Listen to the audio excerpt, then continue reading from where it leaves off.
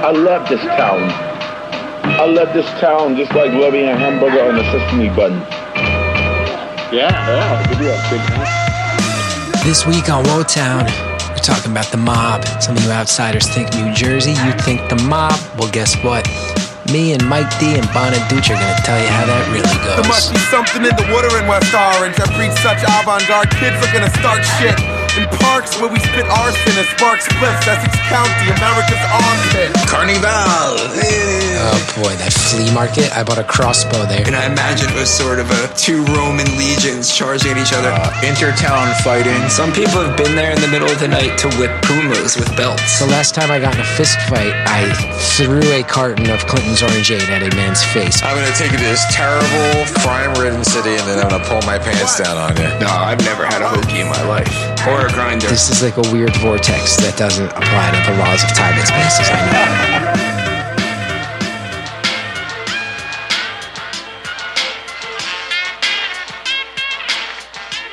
Hello, everybody.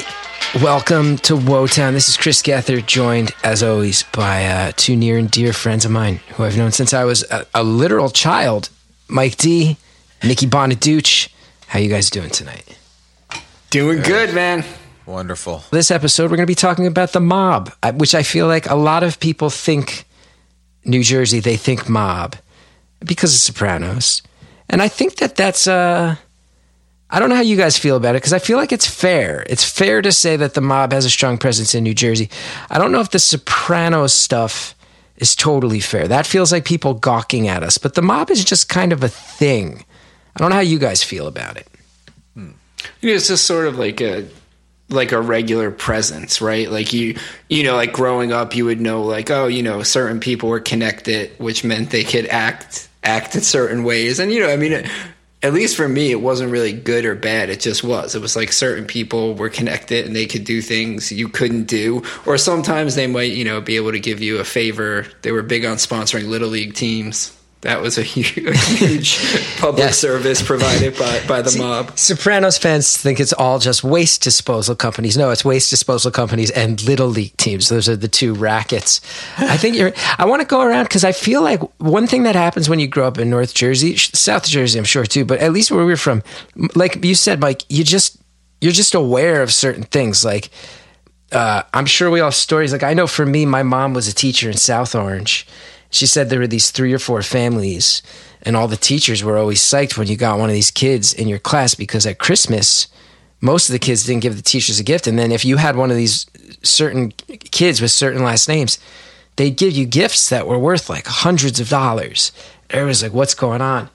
And then one day, my mom opens up the Star Ledger and sees that there's been like a big giant mafia bust, and every last name from the school was listed.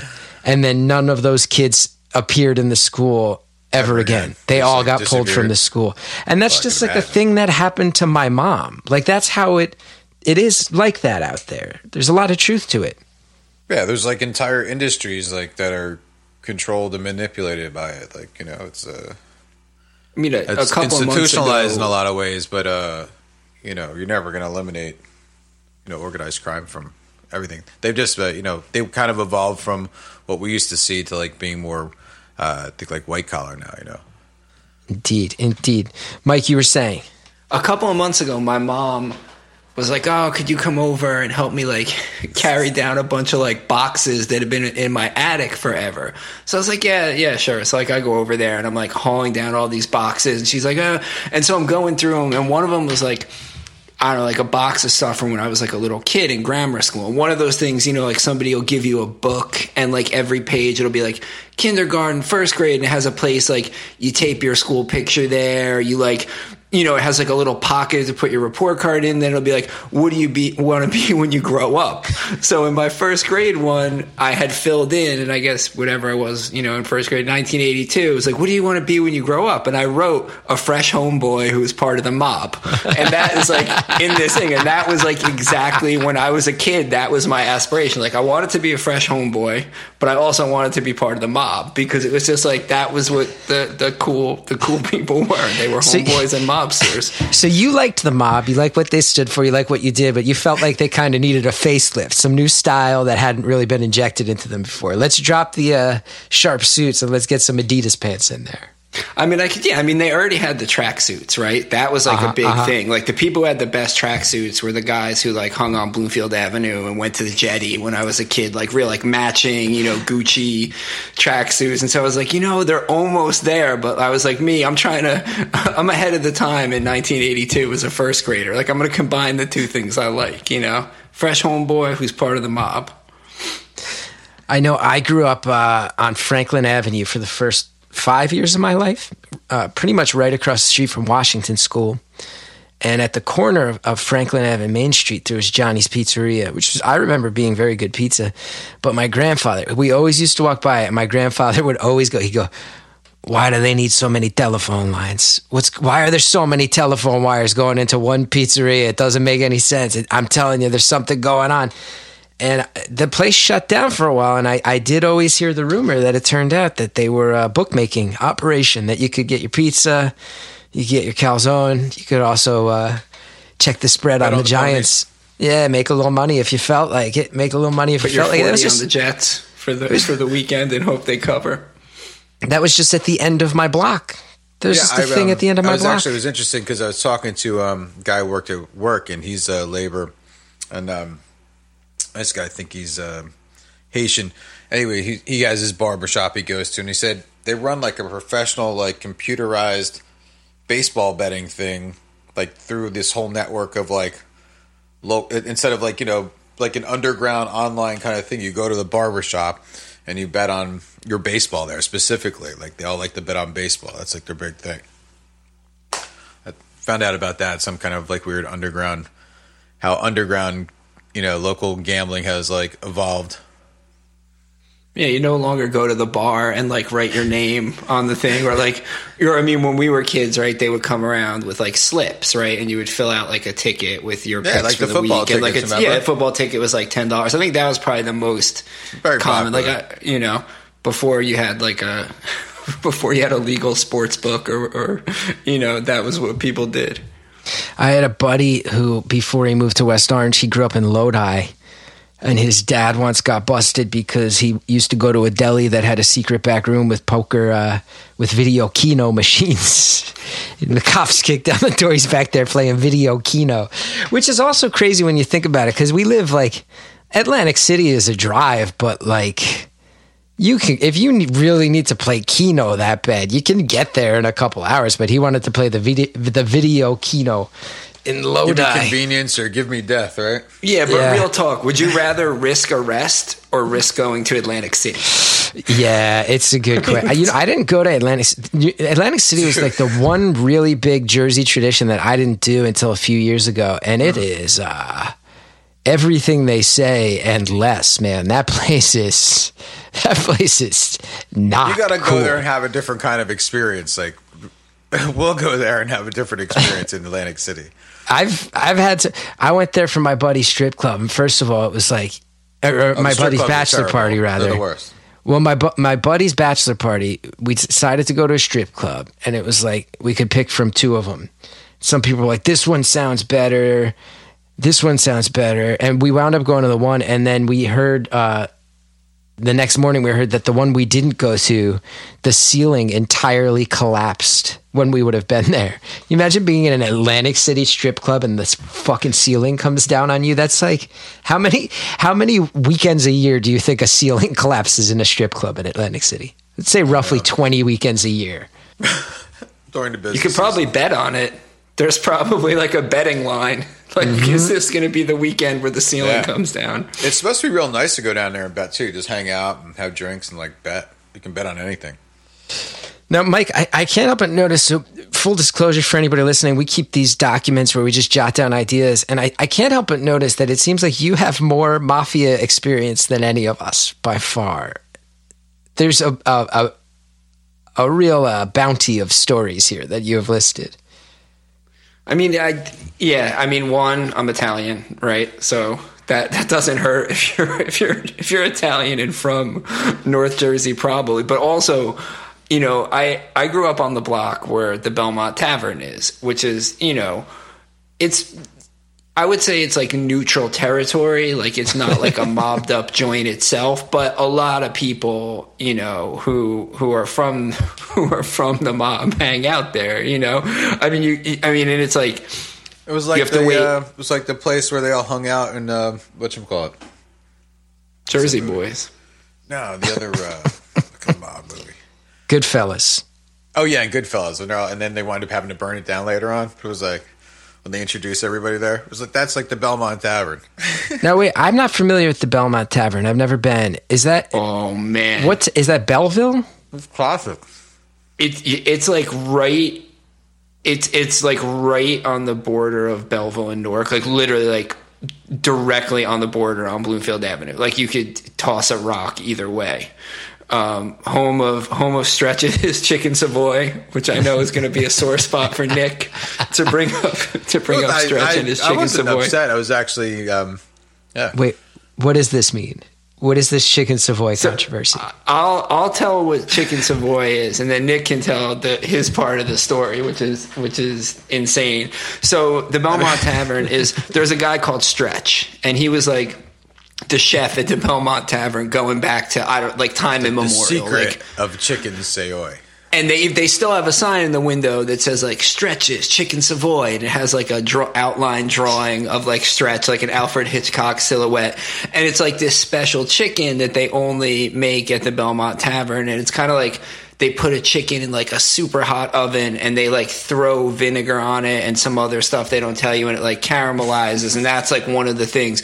They're famous for Stretch's Chicken Savoy, gavadil and pot cheese, and then beeps, which are like a kind of like shrimp that they make. Those are the things that they're famous for.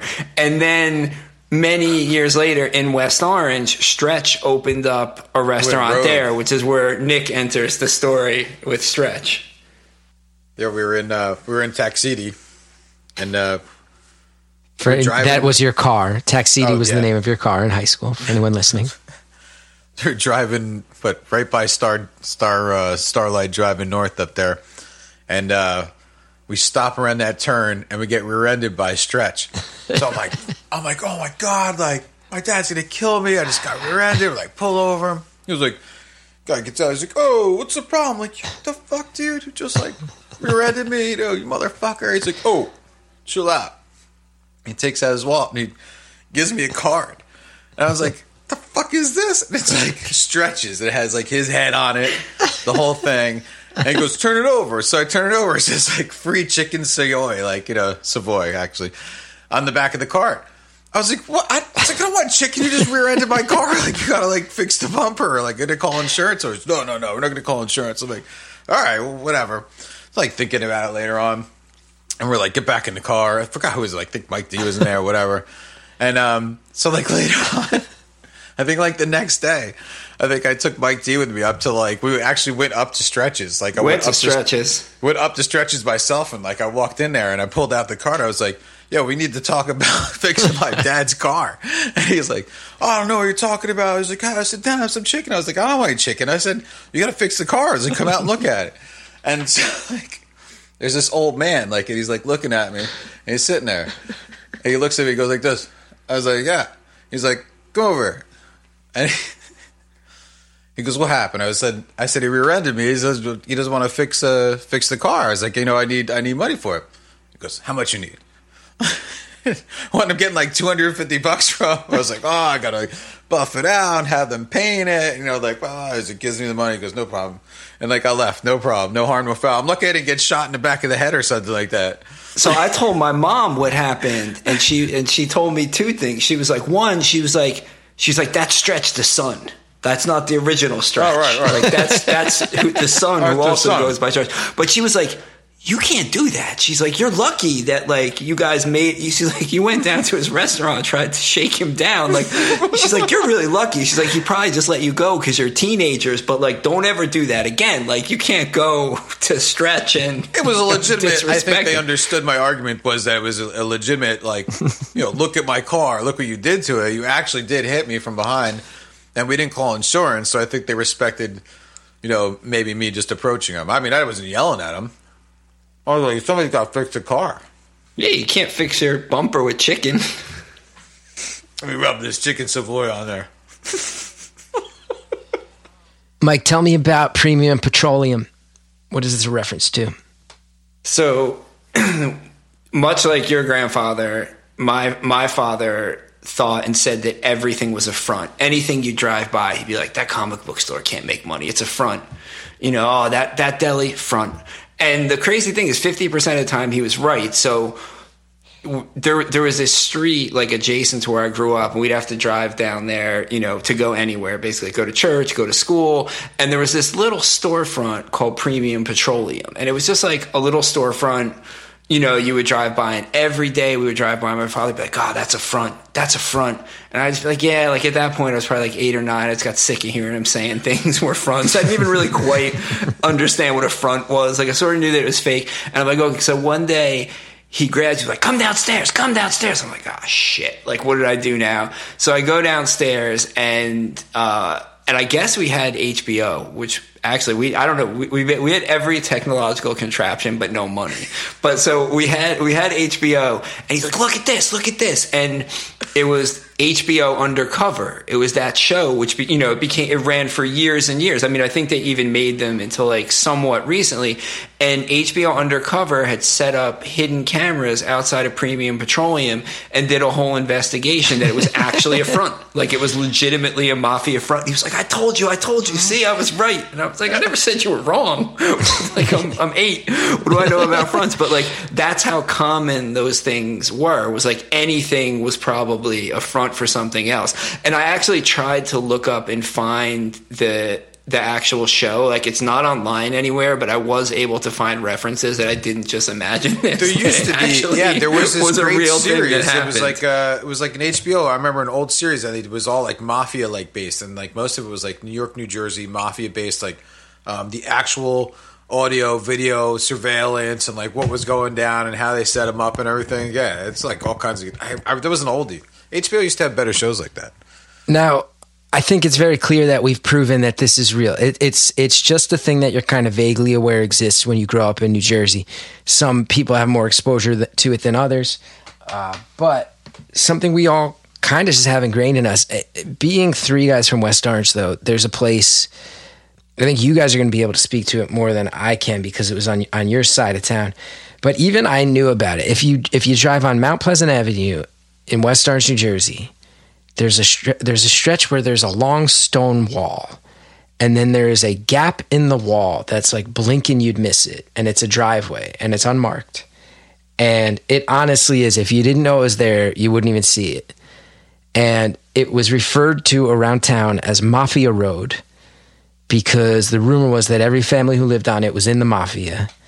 And I never knew how real it was until I met you guys from the other side of town, because you guys used to tell me that in the ill-advised fashion that you guys would, since you were all fucking psychopaths from your neighborhood, that you would routinely sneak in there to kind of suss it out yourselves. True or false? True.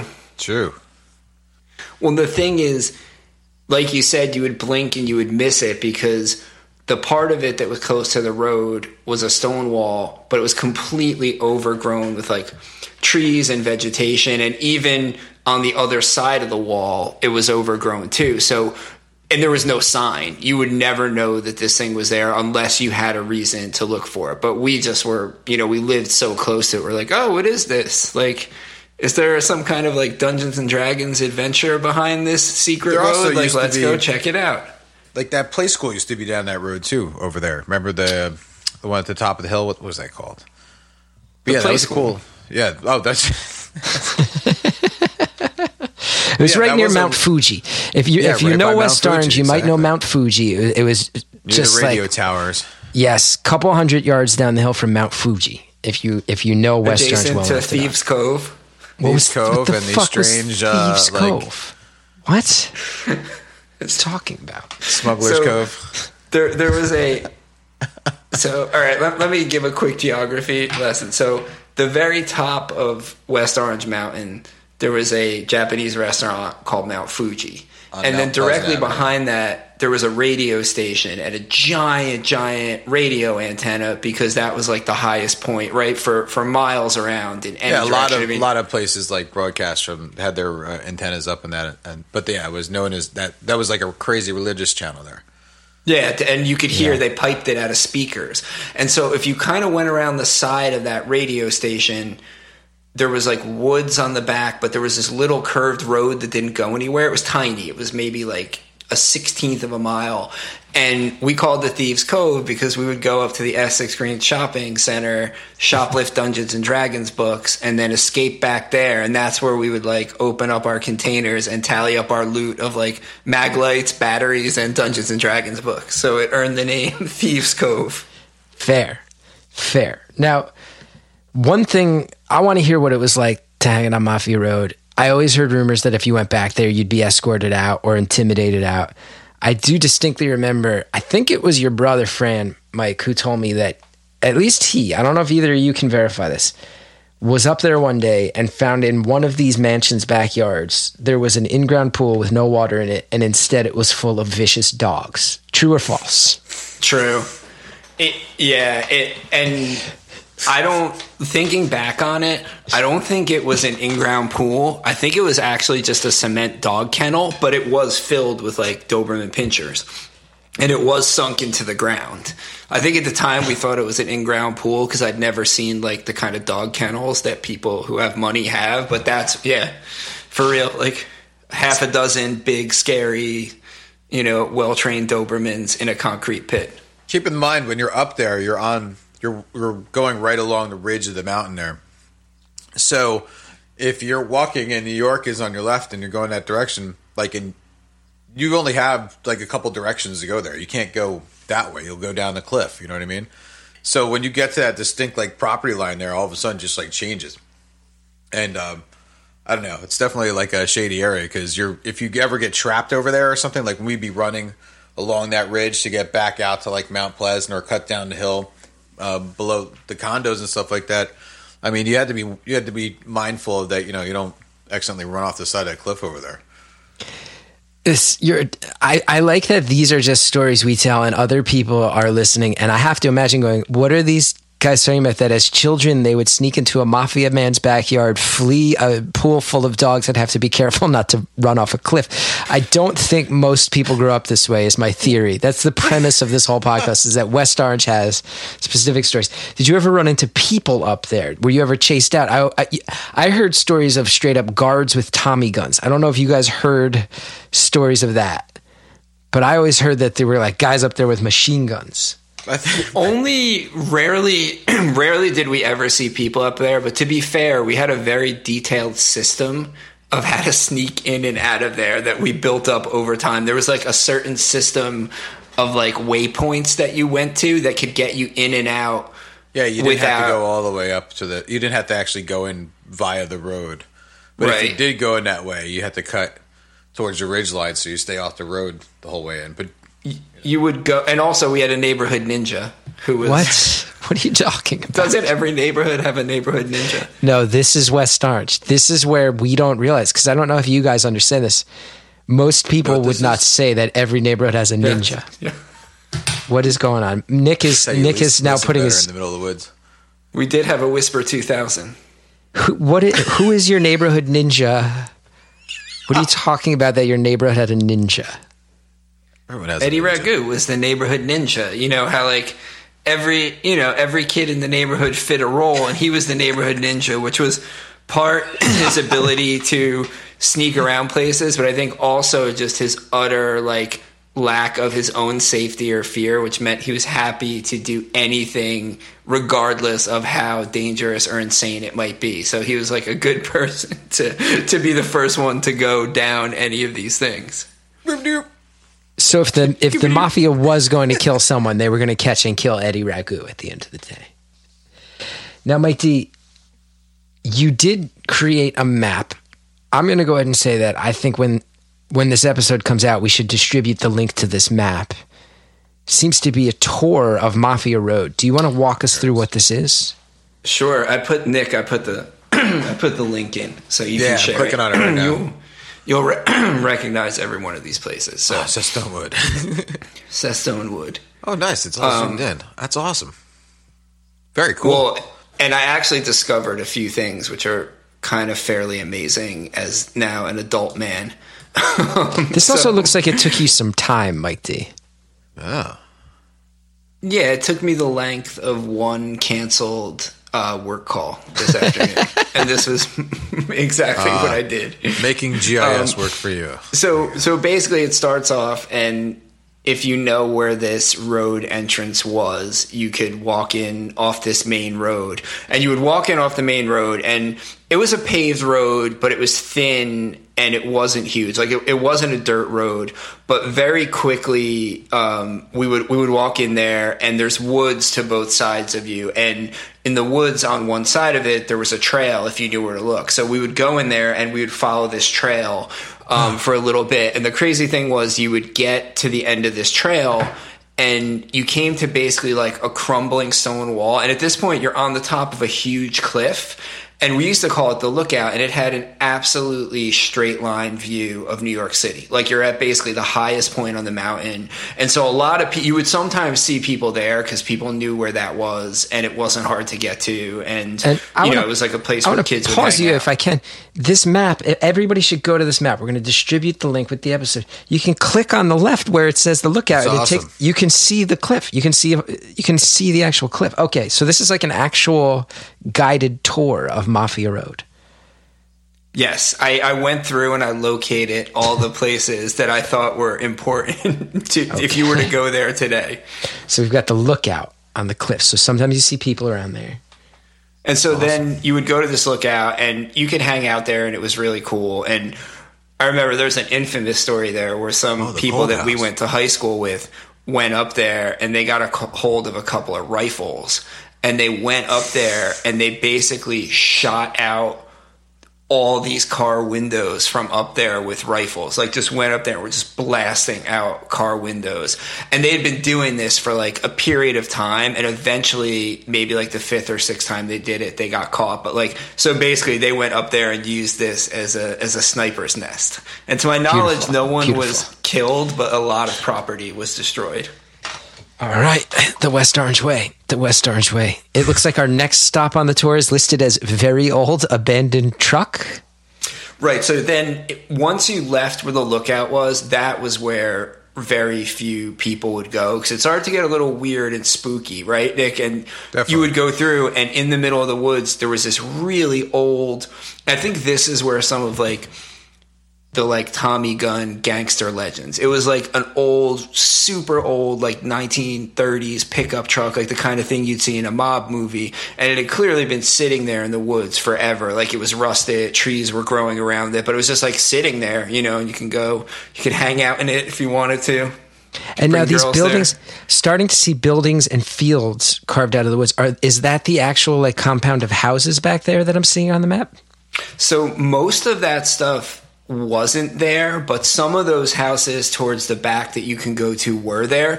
And I think the really crazy thing is, if you look, I checked off one thing that says helicopter pad. Yeah.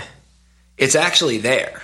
Like, look, if you zoom in on that, it's still there. Like, there was a helicopter pad back there. That's still up there, I guarantee it. Yeah.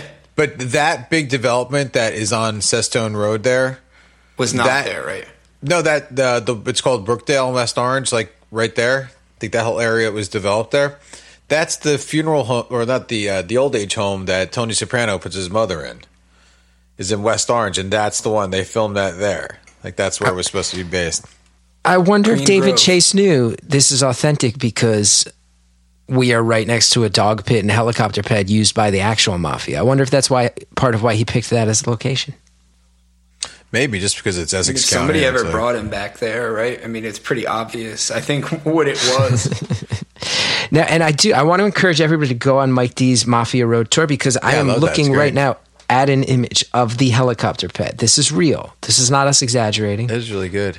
And now the dog pit. You've marked down the dog pit, I see. Dog pit. Yeah, that's where I think it was. And if you look, there is some type of big concrete structure there, and I'm pretty sure that's exactly where it was. And like we would come in, you'd go to the lookout, you'd walk through the woods to where that car was, and then after you left the car was where it started to get really scary, because that's where the people lived, and that's where you'd see the helicopter park sometime, that's where you'd see the dogs in the pit. And then eventually we got up the courage to even sneak through that area once and get by the dogs, which, if I remember, the neighborhood ninja was like, I brought some Slim Jims. I think I can like throw these down to distract the dogs. It's funny, if you look at that waypoint that you have in there at Dog Pit, just look like to the north and to the east of it, those buildings down below, that line right there, that's the cliff that their property boundary is on the one side. Is like actually a cliff right there, if you can see it. How high do you think that cliff is? It's probably pretty high, right? Yeah. I'd say at least 100 feet, 150 feet probably. Something like Now, the next item is kind of a tangent, not mafia related, but you guys always told me about this. I never went with you to the Cold House, but I long heard the legends of the Cold House. Do you want to talk to me about this? Sure. It was like kind of down that same road. If you just stayed on that road and went all the way down there, and it got like kind of woodsy for a while, and then the road kind of like ended. But if you kept on staying on it, like you came up to like the back part of, I don't know, not quite up to the Shillelagh Club, but before that, yeah, it was just like this old house, but it was open. The electric was on, and I forgot why we started hanging out there. We like discovered it in the summertime or something like that. But we went in there and like it was cold. Like you could hang meat in there. It was so cold. There was no air conditioners or anything like that. There was like some pine trees around that might have kept it cool, from getting like too hot from being in the sun. But it was like you could see your breath as soon as you walked into the house. Like that's how cold it was. And there was just like any time of year, you go in there, it's 98 degrees out, and you're seeing your breath. I mean, the first time we went in there, we were exploring Sestone Wood. We'd gone through, we snuck past where the dog pit was. And then, like Nick said, you're walking through the woods, and all of a sudden there's like a little clearing, and there's a house there, an old house, but like a real house, like not a shack, not a, something, but like a house probably looked like it was built in like the 20s, like wood, paint's peeling. So we poke around and we don't see, it looks like nobody lives there. So of course we're like, oh, it's abandoned. We'll go inside. So we open up the house and we get in, and the crazy thing about it is we start walking around, and parts of the house are like 6 or 7 inches deep with torn up Bible pages. I mean, they're everywhere, and not just like, some like kids who like Metallica tore up a Bible. It's like enough that it was like what hamsters walk on. It was really thick, and it was everywhere. And we're looking at it, and we're like, what is this? And we're like, oh wait, like some of us have been to church. Like Nick is an altar boy. Like these are Bibles that are torn up here. Like someone took a significant amount of time to tear up that many Bibles. Like it wasn't something that happened in a minute. It was part it was part of that Korean church, which was weird because they were like, I don't think that wasn't built yet, or it was being built. It was being built. Yeah, so it was just like this house sitting in the middle of the woods there, and like I think they used to hold like maybe religious services there before they had enough money to buy like a real like piece of property, the property in front, and develop it. So I love crazy. that you set out looking for the mafia. You set out looking to infiltrate the mafia's property, and you come across an abandoned house that's ice cold and full of eviscerated Bibles. Very, very West Orange, New Jersey.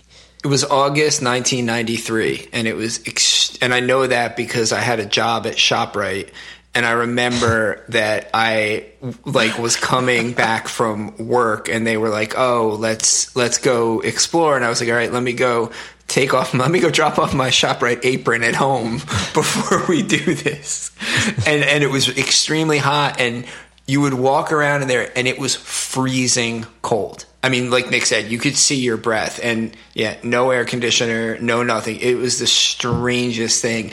And yeah, we walked around there, and I think that was maybe the only time we ever went inside after that, because it was just like something was deathly wrong with that place. Talk to me about the abandoned school, the next stop on our tour. That was, do you know the name of it? That's what I was just trying to remember right now. As soon as you said that, I was like, I can't remember. if it was like a Catholic school that closed or whatever, but I know that Seton Hall used to use the field in the back for like a long time. So you would leave the cold house, you would go through the woods, then you would have to sort of traverse around the back of the Friendly Sons of the Shillelagh.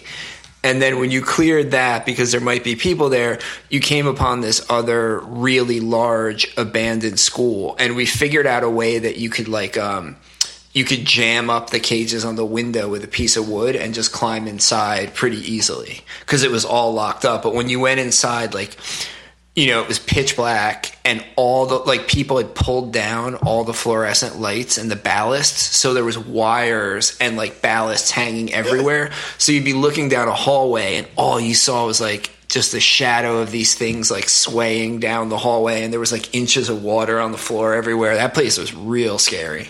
So we had the cold house, abandoned school, and those are different than what you've marked next, which is the abandoned party house. Yes. That was a really great house. Talk to me that about was this. I wish I had a street view of that. That'd be awesome. Nick, gotta why be was it gone such now. an awesome house? It was architecturally, it was just like a really cool, older type home, probably built in like the 20s or 30s. And this whole area had a lot of interesting types of home, like architecturally anyway, for like West Orange. Like even like my neighborhood down there, like same thing. There were like these beautiful older homes, but this was like a beautiful older home that like people used to hang out in. But it was like just like you would love to live in this house. It was like a great house. And why was this the party house? I can imagine lots of people getting fucked up in this house. We found this house and like you said, this was kind of like our hobby was finding these things. And as teenage kids will do to impress other teenage kids and maybe like, you know, make out, we told other kids about this house. Like, oh, we got this cool abandoned house. But what happened was it quickly spiraled out of control and word got around like, oh, there's this like really cool house. And I remember we went there one night and there were like 70 kids in there just like, you know, partying out of control. And we were like, oh, I guess this is done. It's like a couple blocks right off of like Gregory Avenue. There's no other way out except for that road. So if you were up there and the cops came, then you got like stuck there and they were going to get you anyway. So, Which is eventually what happened. yeah, I imagine so. we And were now, usually traveling on foot, so it didn't matter. this next stop on this tour, and here's what I love about how we grew up is, again, this started out with us talking about a dog pit and a helicopter pit. It's now gone on a tour of haunted mansions, houses infiltrated for partying. And this is a truly legendary thing that I've long heard the mythology around. Talk to me about the rafting dungeon tunnel. So as part of our explorations, right, the area that we're talking about, we colloquially referred to as Cestone Wood because that was like the family and, you know, as like fantasy D&D kids, we had to give everything like a Tolkien-esque name. So it became Cestone Wood. So there were two ways into Cestone Wood. There was the way I just described where you went in through the road, but there was this other way you could go into off another road where like you could kind of basically like climb through these bushes and there was a back way in. And so we used to do that sometimes, but we didn't do it a lot because it was hard to get through there and it was always muddy. But we were poking around there one day and we found basically, if you can picture what a dungeon looks like. I mean, it was like basically a finished like rough stone opening in the side of a mountain, and it was a dark tunnel. And we're like, oh my god, guys, it's finally happened! Like we finally found a real dungeon. We finally found the passage to the D&D world. Like we're there. This is it. So a bunch of us are like, oh, this is great. We walk in about 2 feet and all of a sudden we're like, oh my God, we're like knee deep in icy water. Like we're like, the whole thing is flooded. So we're like, all right, clearly nothing good in this world comes without effort.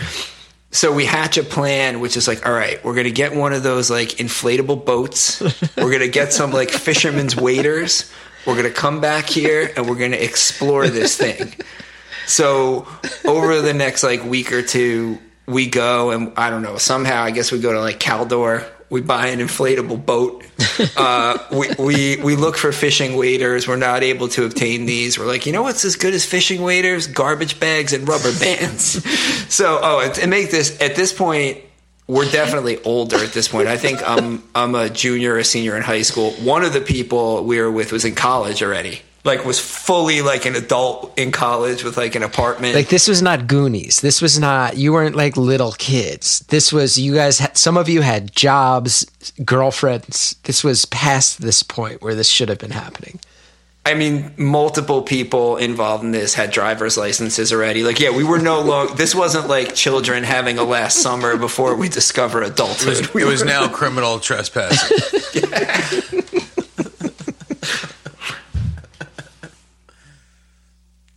So we plan a day that we're going to do this. We all like meet at the tennis courts, which was a place that we would meet to like set out on these things. We have all this gear. We have an inflatable boat. We have like all these garbage bags. We have a lot of weapons because we were always concerned that, you know, I guess we might have to have it out with mobsters. So we go to this place. We get to like the dungeon entrance. We take out this boat. We're like, all right, what do we do now? And we have like one of those foot pumps that it comes with. And we're like, oh, we'll blow it up in 5 minutes.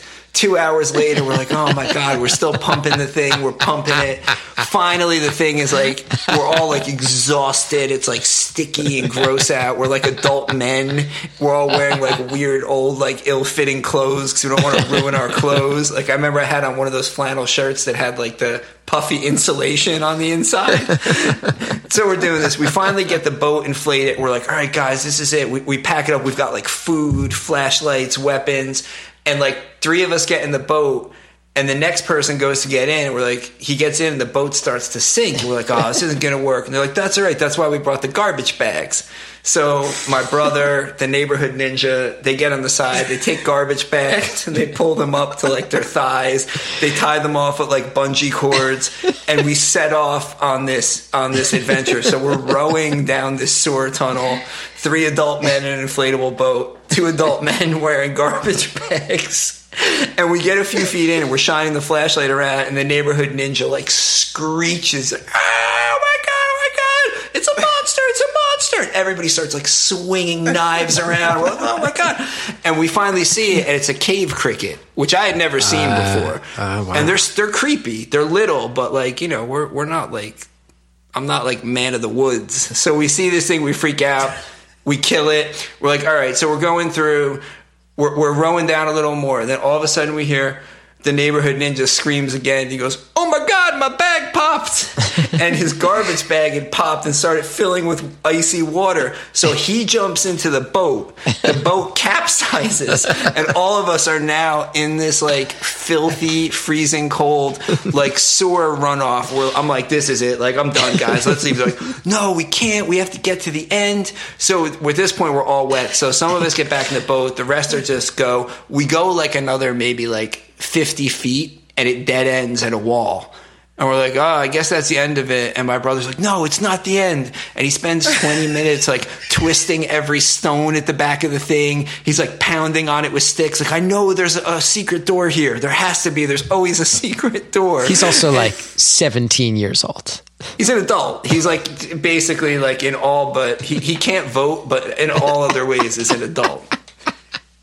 And then finally, after 20 minutes of that, we leave, and we're like shamefully walking down Gregory Avenue, like filthy, soaking wet, dragging like a half-popped inflatable boat. 2 people are wearing broken garbage bags on their legs, and like this is one of the most like trafficked roads in the town. People we know are driving by, like, you know, and that was kind of like when I knew. I think the time for like adventuring is like probably not working because now we just look like crazy people. Wow. Which brings us to the last stop on the guided tour, which is labeled simply, after everything we've already heard, this one is labeled Really Scary Haunted House. More than the ice house, more than the dungeon that you rafted through, or the abandoned school. Why is this the Really Scary Haunted House? You know the one, Nick. The big mansion. Zooming to it now. Really Scary House. Am I looking, is that the house, or has it been like knocked down and redeveloped? I couldn't tell. The house across back. the street from that is one of my most favorite houses in West Orange. Absolutely. It has a great, oh my God, yeah, that's a great area. Talk to me about this Really Scary Haunted House. Yeah, so I was going to let Nick take this one. No, go ahead. I'm sorry. I was just looking at it. It's so funny. I can't remember the last name of that family, but my sister went to school with a kid who was who lived in that house, and I forgot their names. But I thought he was a doctor or something like that. I can't remember. He lived in the scary haunted house? I think it's the one that he has the link on and where it is geographically. I'm almost positive it is. Somebody must have It's one of rebuilt those. that house now. I mean, Definitely. I bet it looks like completely different now. That's crazy. You would go up this Oh, cool. very tiny road that just had one house on it. And it was a mansion. Like, it was an actual full-blown mansion, and it was really scary because it was gigantic. And the thing about most, like, you know, I'm making like scare quotes, haunted houses that kids find out about is once you get there, they've already been trashed, right? Like, people have written Satan rules and spray paint everywhere, and you know, there's beer cans everywhere. This place wasn't like that. Like, it wasn't trashed. What made it really scary. Like, it was like mostly intact outside of a few broken windows, and it was so big and so creepy that when you would walk around there, it would take you so long to get in and out that when you went further into it, it was terrifying because you knew it was going to take you a long time to get back out of it. And one time we were there, and all of a sudden we heard somebody screaming outside, and we looked out the window, and there was this guy screaming like, "Get out of the mansion! Get out of the mansion!" Wow. And we didn't know what to do. And our one friend was like, "I'm going to jump off the roof." And I was like, "Don't jump off the roof. Like, it's way better to just get caught by this crazy man than do that." And we ran back outside and just started running away from the guy. And he was like, "Don't go in the mansion. Don't go in the mansion. It's dangerous. It's dangerous." And I was just like, you just want to keep it for yourself. I mean, looking back on it, he was almost definitely just a concerned neighbor who didn't want kids breaking their legs or getting cut and getting tetanus. He was normal and lived in West Orange. That was the problem. Can't trust anybody. Well, Mike D, thank you for organizing that, because everybody's heard the Mafia was a real presence in our lives. We had Mafia Road in West Orange, and you can now go on if you want to know what it was like to explore these cursed woods in the mid to late 90s, thanks to Mike D, you can. Now I want to go ahead, do a couple quick things, and I'll call it a night. First of all three of us live in New Jersey. Mike and I have moved back from the city.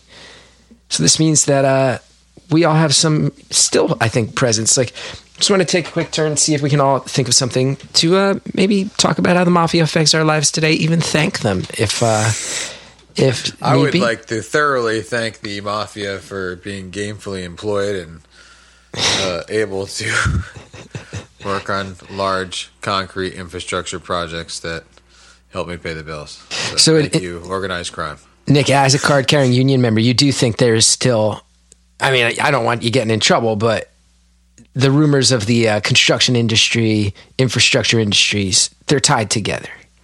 Yeah, but I think like now it's like so much more like legitimately making like a lot of money, actually doing something, and you know that there's more money to be made legally as a legally organized construction company than there is in doing like low end street stuff. You know what I mean? So it's fair to say that the decades and decades of work that the mob put in to get to a point where they could run it legitimately. You're certainly not saying that anybody involved now, who knows, but you're not saying it. But certainly the track they've laid for decades has helped get you your living and your well-being. Absolutely, 100%. I want to go ahead and if it wasn't for concrete, Nicky Franco's, Nicky Bonaduce, I'd be like wandering the Alaskan woods or something. Like, I don't know.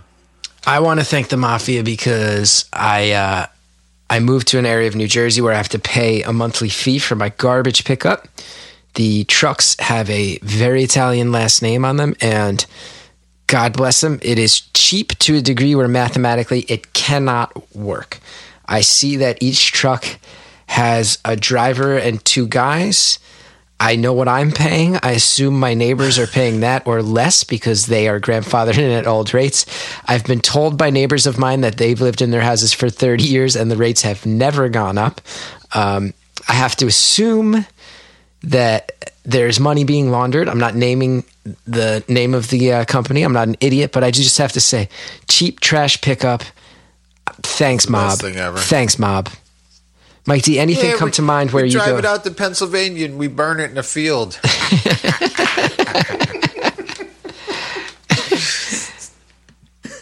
That's what really happens. Oh, make sure you separate your recycling. Mike D, it's okay if the answer is no. Anything come to mind from the past, present, future where you go, you know what? It's not all bad out here in Jersey. These guys help. The thing for me is I'd like to thank the Mafia that the Belmont Tavern still exists in the exact same space it does in the block I grew up on. I've been there recently. I continue to go there. Nothing has changed in this place. The food is still amazing. You still have to wait multiple hours for a table because there's no such thing as reservations. And, and it's still cash only. Nothing about it is different. You can still get your stretches, chicken Savoy, so it makes me happy that is a protected institution, which has not changed in decades. Mm-hmm. And look, there's a lot of traditions that the mob has that lead to mayhem, death. But when it comes to traditions like the Belmont Tavern, look, you're not going to throw out the baby with the bathwater. Take the Belmont Tavern. I mean, everybody deserves a little bit of Gavadil and Pachis after a hard day of racketeering. That sentence, Gavadil, this is the second time you've said the phrase Gavadil and Pachis. I don't know what it is. It's the type of thing. There are Italian words. There are Italian words said in New Jersey that are not real Italian, but that you just hear them. Gabagool mozzarella. What is Gavadil and Pachis? I can give you the Metagon version. So the Metagon version of Gavadil and Pachis, Gavadil is Cavatelli. Got it. And Pachis is regatta. So basically, Pachi? I thought regote was regatta. No, Pachis. Pachi? So that's how you say ricotta? Pachis. Yeah, it's Pachis. Oh, I thought you were saying Pachis, like no, Gavadil and Pachis. It's cheese that comes in like a pot. You scoop it out. Oh, that sounds good. I think out of the pot. Yeah, and they have the best Gavadil and Pachis. Great beeps, great long hots, and then of course Stretches, the legendary Stretches Chicken Savoy. That's what you go there for. Rolltown is produced, edited, mixed, all that stuff by Carson Kopp, West Orange's own Carson Kopp. Intro music is Orange Water by GDP, another West Orange native.